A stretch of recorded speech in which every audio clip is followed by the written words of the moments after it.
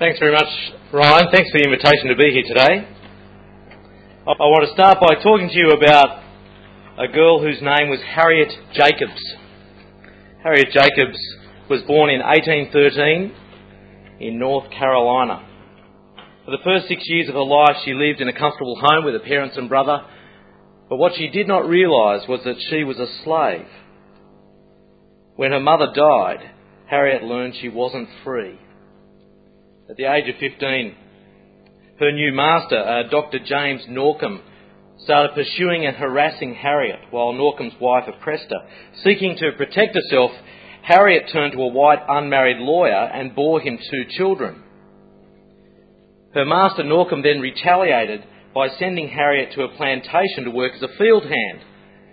But not wanting her children to become plantation slaves, she ran away before they could join her there. Here she is, separated from her children. With the help of some neighbours, both black and white, she made her way to her grandmother's home, having escaped the plantation. And for the next 7 years, Harriet lived in a tiny cubbyhole underneath the front porch roof.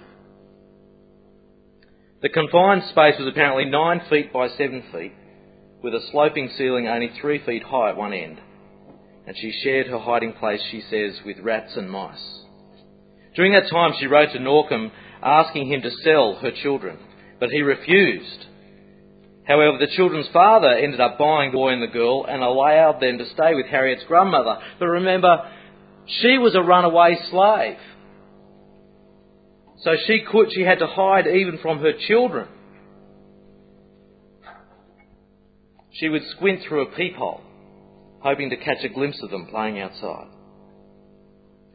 In 1842, Harriet escaped to the north, and 2 years later her children joined her. Still, she was in danger of being returned to slavery under the laws of the time, and complete liberation did not come until she was 40 years old, when her employer paid $300 for her freedom. Harriet Jacobs knew what it was to live in slavery, and she knew what it was to be redeemed, to be set free for someone to pay the price. She wrote a story of her life, and it was called Incidents in the Life of a Slave Girl. And this is the concluding sentence of that book. She said, Reader, my story ends with freedom.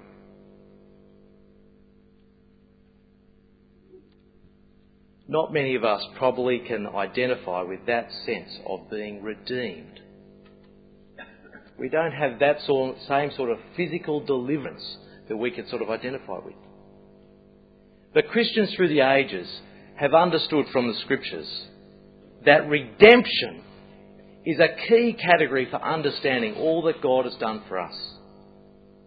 You probably know some of the songs. There is our Redeemer, Jesus, God's own Son.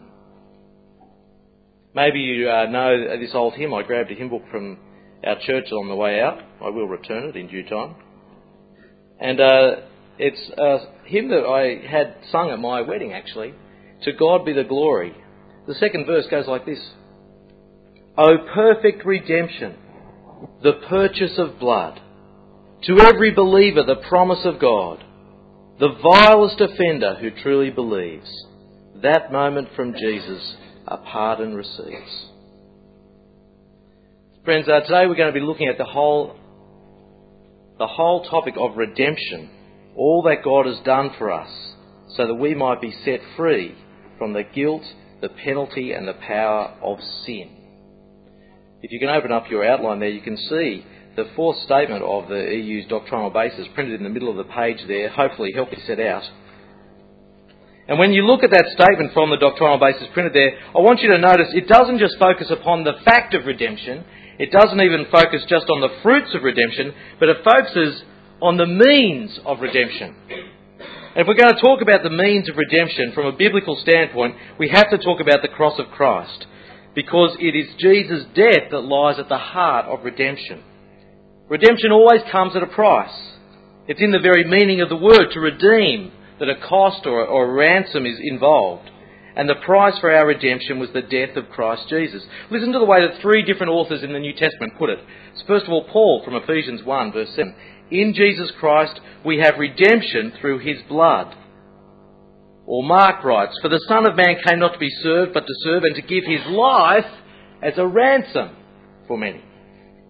Or the writer to the Hebrews, Christ entered once for all into the holy place, not with the blood of goats or calves, but with his own blood, thus obtaining eternal redemption.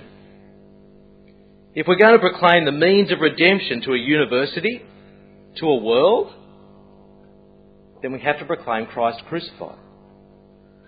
But see, any time you proclaim Christ crucified, you run into problems. Because that message about Jesus Christ dying on the cross to save the world, to most people that makes no sense at all. It didn't in the Apostle Paul's day. 1 Corinthians 1, verse 22-23, he says, for Jews demand signs, Greeks desire wisdom, but we proclaim Christ crucified, a stumbling block to Jews and foolishness to Gentiles. And frankly, the message of the cross of Jesus doesn't fare any better today. Professor Sir Alfred Ayre was an Oxford philosopher. This was his comment on the Christian faith. Christianity, he says, rests on the allied doctrines of original sin and vicarious atonement, which are intellectually contemptible and morally outrageous. Or Reverend David Edwards, a prominent Christian author in England, wrote this about evangelical teachings about the cross of Christ. It's a long quote, but I think it's worth hearing. He said, many of us Christians find it impossible to understand the idea of God punishing himself. Evangelical atonement theory suggests that God has done something which would be crazy or wrong for a good man or woman to do. A judge would not be respected if, having convicted a criminal and sentenced him to death or imprisonment for life, he underwent execution or served the sentence himself. He would be thought of to be perverting the course of justice. A father or mother who declared that the children could not be forgiven until he or she had appeased and satisfied his or her wrath by committing suicide might be reported to a society for the prevention of cruelty to children and admitted to a psychiatric hospital. Self-punishment of this sort by a mentally healthy person is inconceivable.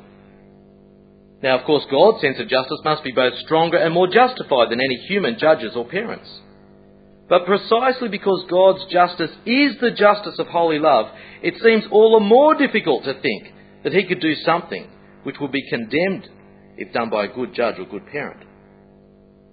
This evangelical theory of atonement, he says, belongs to a world which we do not know. It belongs to a world where sacrifices propitiated the wrath of gods, the world which we have entered into, either through education or through daily experience, culture, incessantly teaches that such ideas are either ridiculous or else actually blasphemous. So there's the criticism of what the EU holds to be redemption. Intellectually contemptible and ridiculous, morally outrageous and even blasphemous. Those are not small criticisms. But as evangelicals who hold, as the EU's doctrinal basis says, to the supreme authority of Scripture, our question, I guess, is always not what does culture say, what do the Scriptures say? What does God teach us through His Word about the means of atonement? I don't know if you've ever attempted to do research, research within, say, the context of the university. The key thing is always asking the right question. If you ever want to really annoy somebody who's doing, a research degree, a PhD or something, just say to them after they've been going for about 18 months, so have you got a question yet? The reason it'll annoy them is because they might not have. They probably won't have. Because a lot of the art of doing research is getting the right question. When we come to look at the Scriptures, it's important to get the right question. What is the actual problem or question that drives what God has done in redemption? What is the right question that then will open up for us what God is doing at the cross of Jesus? I think, and you can talk to me later about this, I think we could put the question like this. How can God righteously save sinners? I think that's the question. How can God righteously save sinners? How can He maintain His righteousness yet save sinners who deserve His wrath? I mean, we can see how God could righteously condemn sinners Sinners deserve wrath and judgment, so God can do that. Yes, sure, he maintains his personal righteousness in that way. But how could he righteously save sinners? Now, there's wider and narrower versions of that question. The wider question would be something like, how does God bring about his intentions for creation? That would be a good, helpful, wider question, because that would drive us back to the very beginning of the Scriptures, the creation accounts, and see how God's whole intentions will be brought to bear through the cross of Christ. But I want to stick today just to that first question I gave. How can God righteously save sinners? 3 quick observations about that question. First of all, it's a very important question, because I think that's the question that actually drives all of salvation history.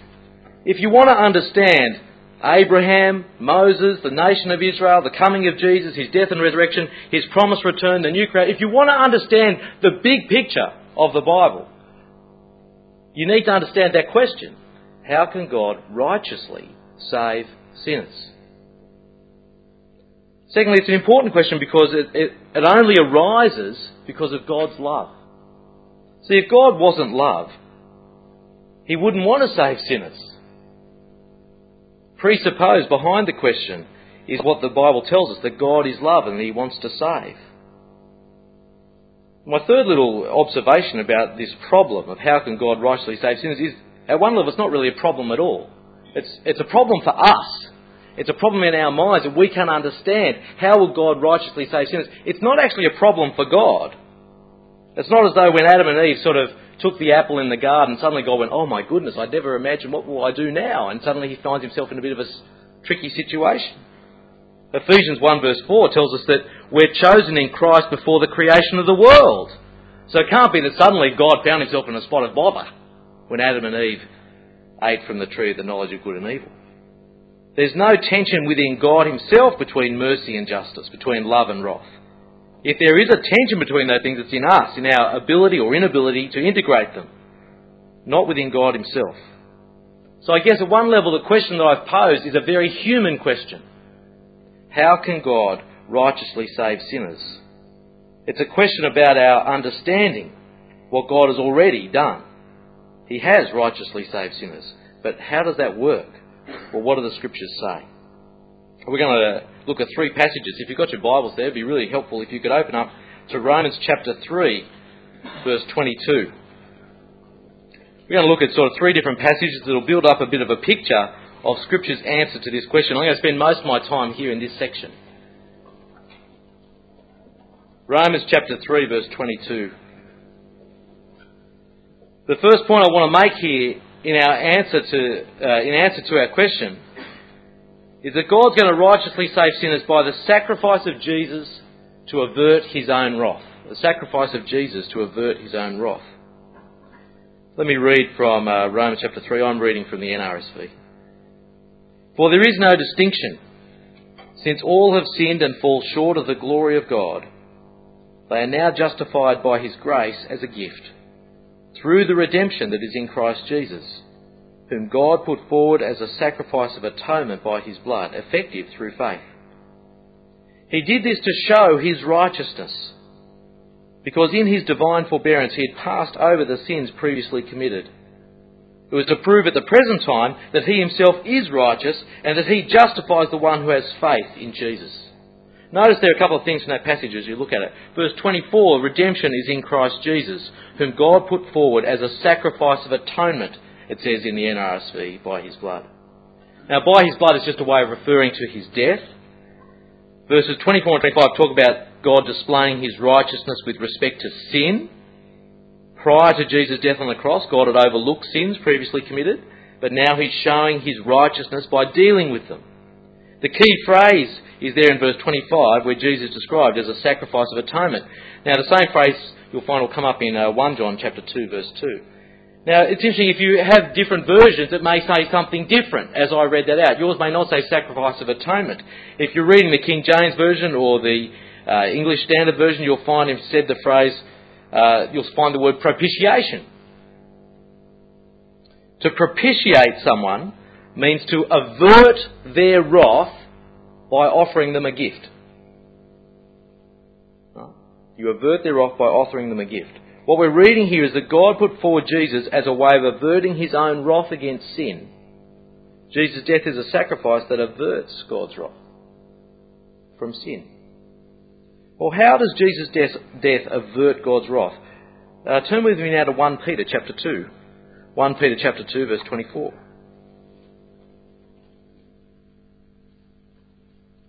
We're trying to build up a picture here, put some passages together, put the jigsaw together to work out this answer to the question, how is God going to righteously save sinners? 1 Peter chapter 2 verse 24.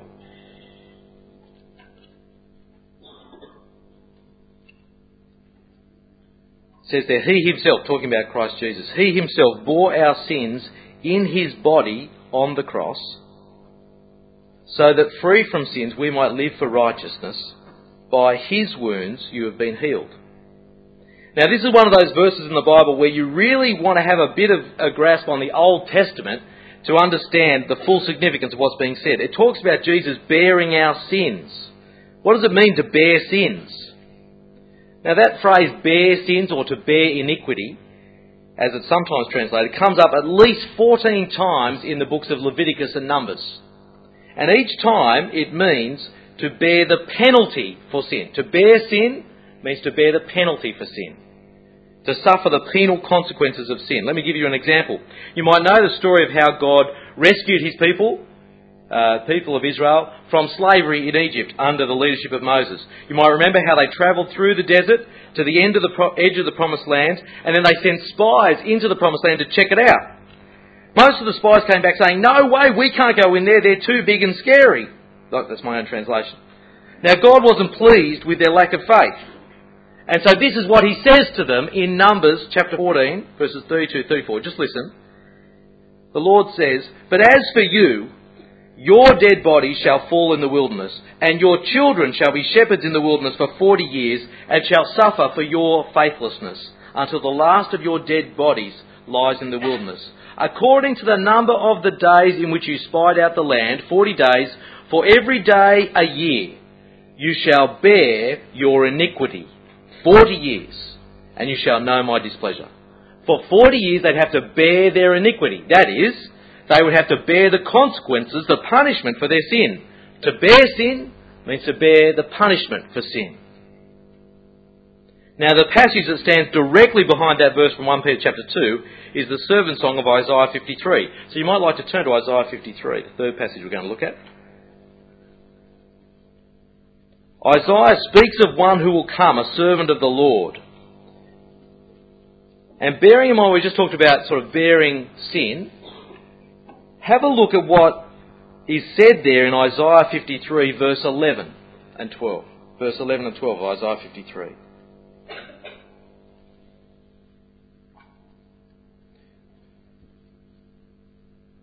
Through Isaiah, the Lord says, the righteous one, my servant, shall make many righteous, and he shall bear their iniquities. Therefore I will allot him a portion with the great, and he shall divide the spoil with the strong, because he poured out himself to death, and was numbered with the transgressors. Yet he bore the sin of many, and made intercession for the transgressors. See, twice we hear there that this servant, who Peter will go on to identify as Jesus, will bear the sins of many. That is, he'll bear the penalty for their sin. And the picture is that he'll bear their sins instead of them bearing them. A substitution is involved. Have a look at verses 5 and 6 of that chapter, Isaiah 53, 5 and 6. But he, this servant, who we know is to be Jesus, he was wounded for our transgressions, crushed for our iniquities. Upon him was the punishment that made us whole. By his bruises we are healed. We all like sheep have gone astray. We've all turned to our own way, and the Lord has laid on him the iniquity of us all. Jesus' death as our substitute, bearing the penalty for our sins. How does Jesus avert God's wrath? He averts it from us by bearing its weight for us. That's how he averts God's wrath from us. By bearing the penalty for our sins himself. But how come? How come he can do that?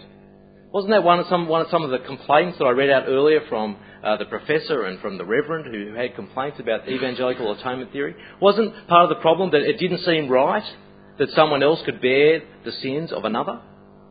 How come that's okay? How come that's fair? How come that's right? How can he substitute himself in where only I deserve to be?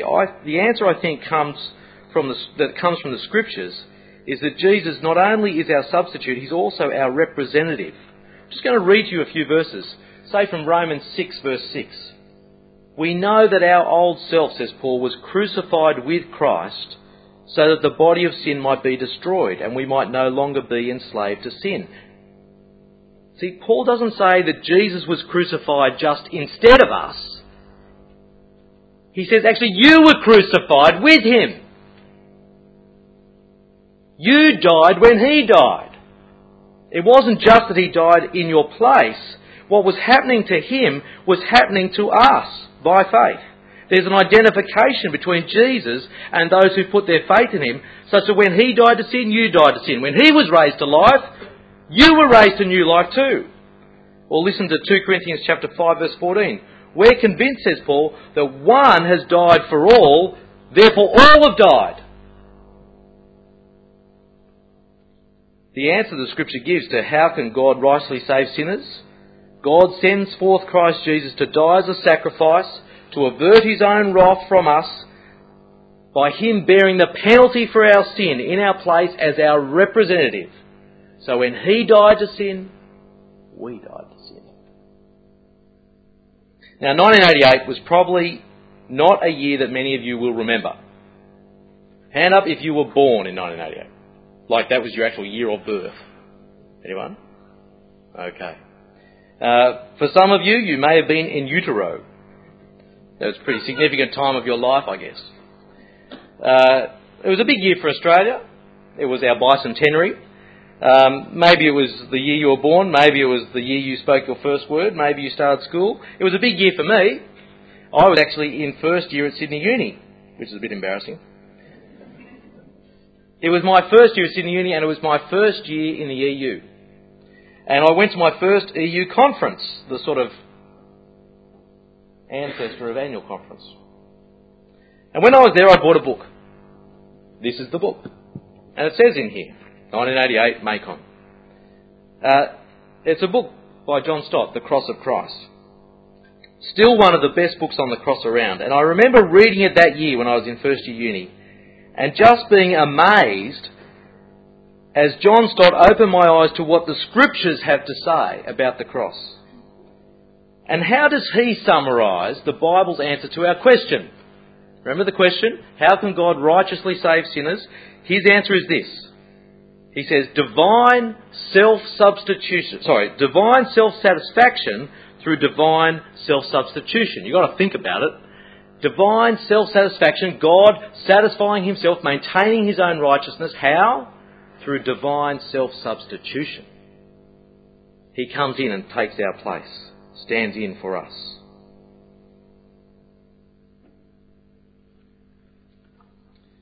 Now, understanding the cross as a sacrifice is not the only way the death of Jesus is presented in the Scriptures.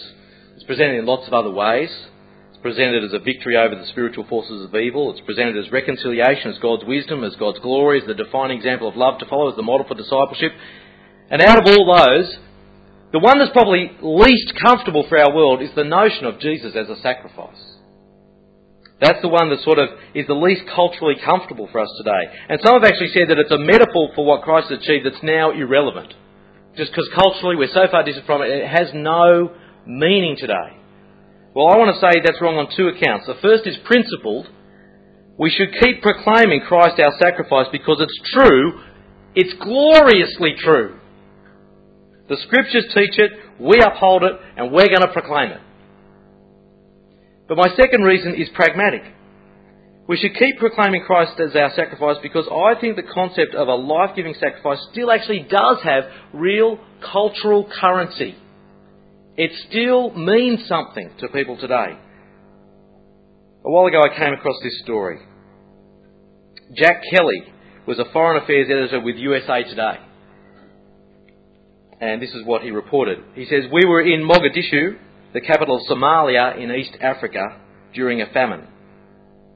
It was so bad we walked into one village and everybody was dead. There was a stench of death that gets into your hair, gets onto your skin, gets onto your clothes, and you can't wash it off. We saw this little boy. You could tell he had worms and was malnourished. His stomach was protruding. When a child is extremely malnourished, the hair turns a reddish colour and the skin becomes crinkled as though he's 100 years old. Our photographer had a grapefruit which he gave to the boy. The boy was so weak he didn't have the strength to hold the grapefruit. So we cut it in half and gave it to him. He picked it up, looked at us as if to say thanks, and began to walk back towards his village. We walked behind him in a way that he couldn't see us. When he entered the village, there on the ground was a little boy who I just thought was dead. His eyes were completely glazed over. Turned out that this was his younger brother. The older brother knelt down next to his younger brother, bit off a piece of grapefruit and chewed it. Then he opened up his younger brother's mouth, put the grapefruit in and worked his brother's jaw up and down. We learned that the older brother had been doing that for the younger brother for 2 weeks. A couple of days later, the older brother died of malnutrition, and the younger brother lived. I remember driving home that night thinking, I wonder if this is what Jesus meant when he said there is no greater love than to lay down our life for someone else. Friends, we were that deathly shell of a child. We were dead in our trespasses and sins, but Christ Jesus sacrificed his life so that you might live. He faced not just death, he faced God's just and fearful wrath for our sin.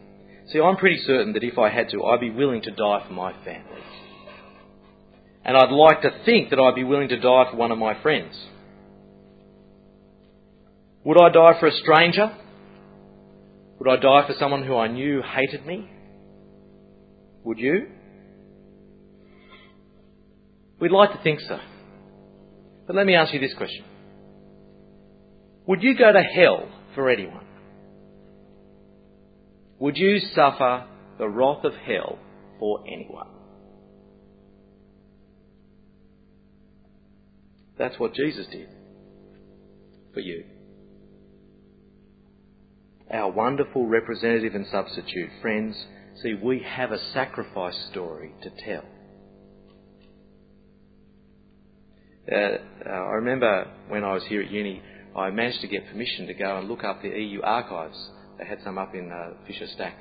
And I went there and I was reading the handwritten report of the very first mission the EU ever had. And many of you may know some of the stories, but one of the details I hadn't heard before was at the beginning of the meeting of the very first day, the whole EU who were present, it wasn't as many as we have today, the whole EU who were present came down the front and stood up, turned around, faced the assembled mass from the university and sang a hymn to the university. That was how they started their mission. I don't know what hymn they sang, but I was thinking, it could have been "To God be the glory." To God be the glory. Great things he has done. So loved he the world that he gave us his Son, who yielded his life an atonement for sin and opened the life gate that all may go in. Praise the Lord. Praise the Lord. Let the earth hear his voice.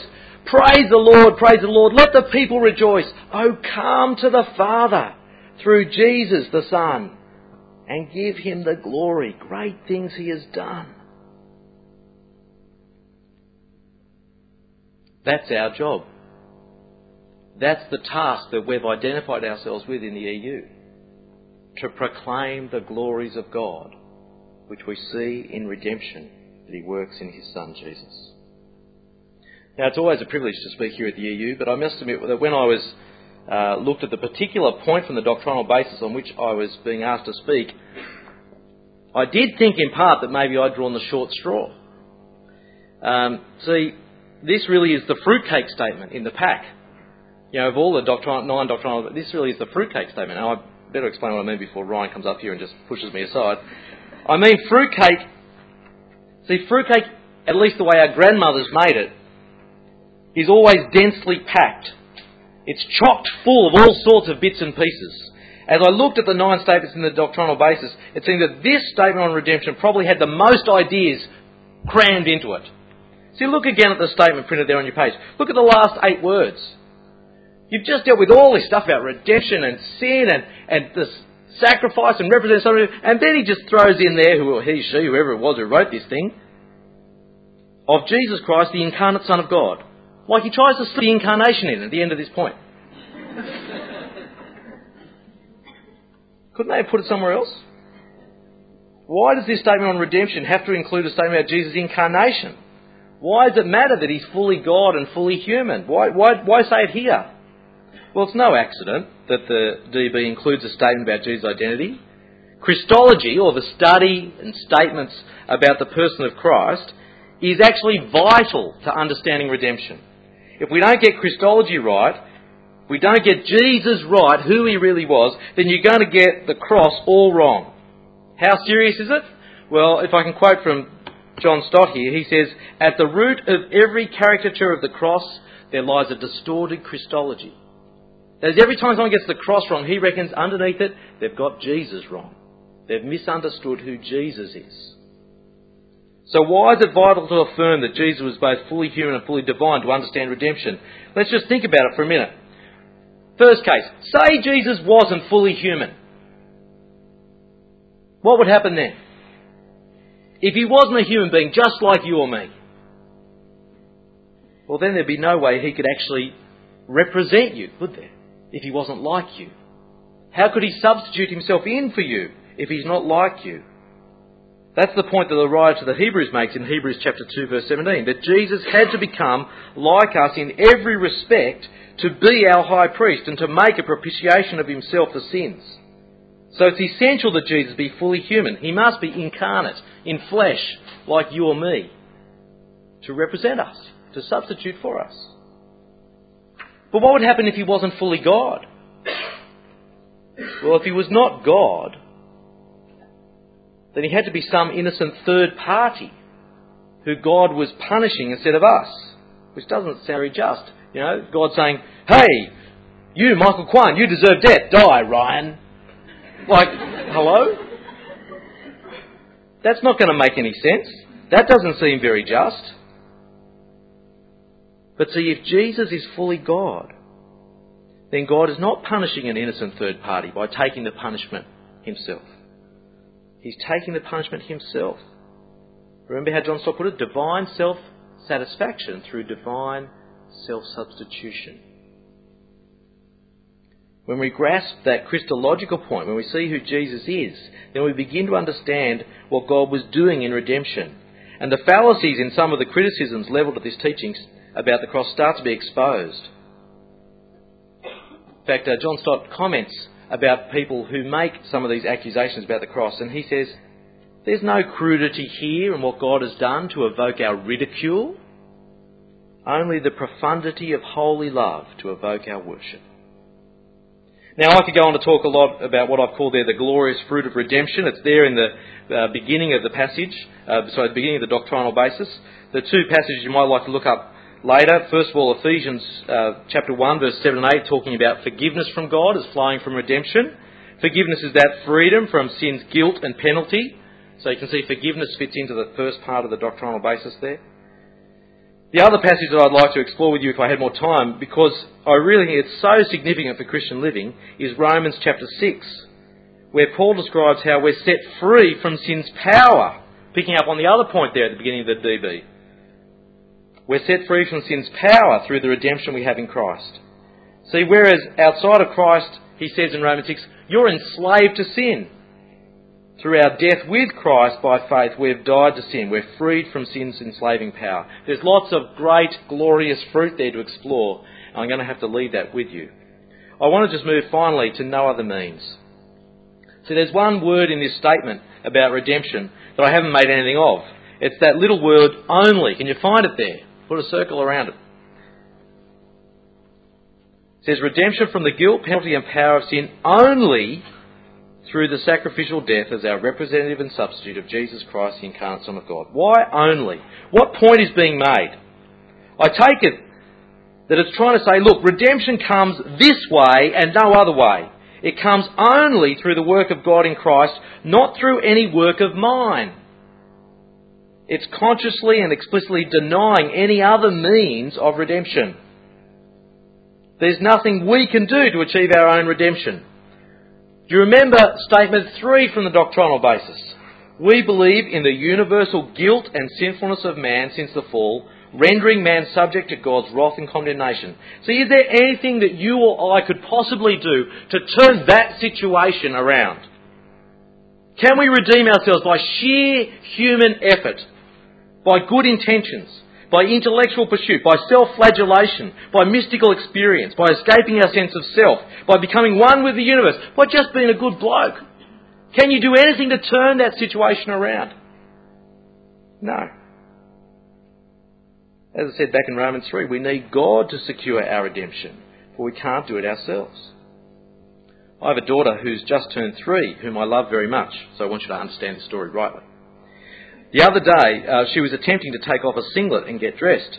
I was going to bring in a singlet and demonstrate this, and then I thought better of.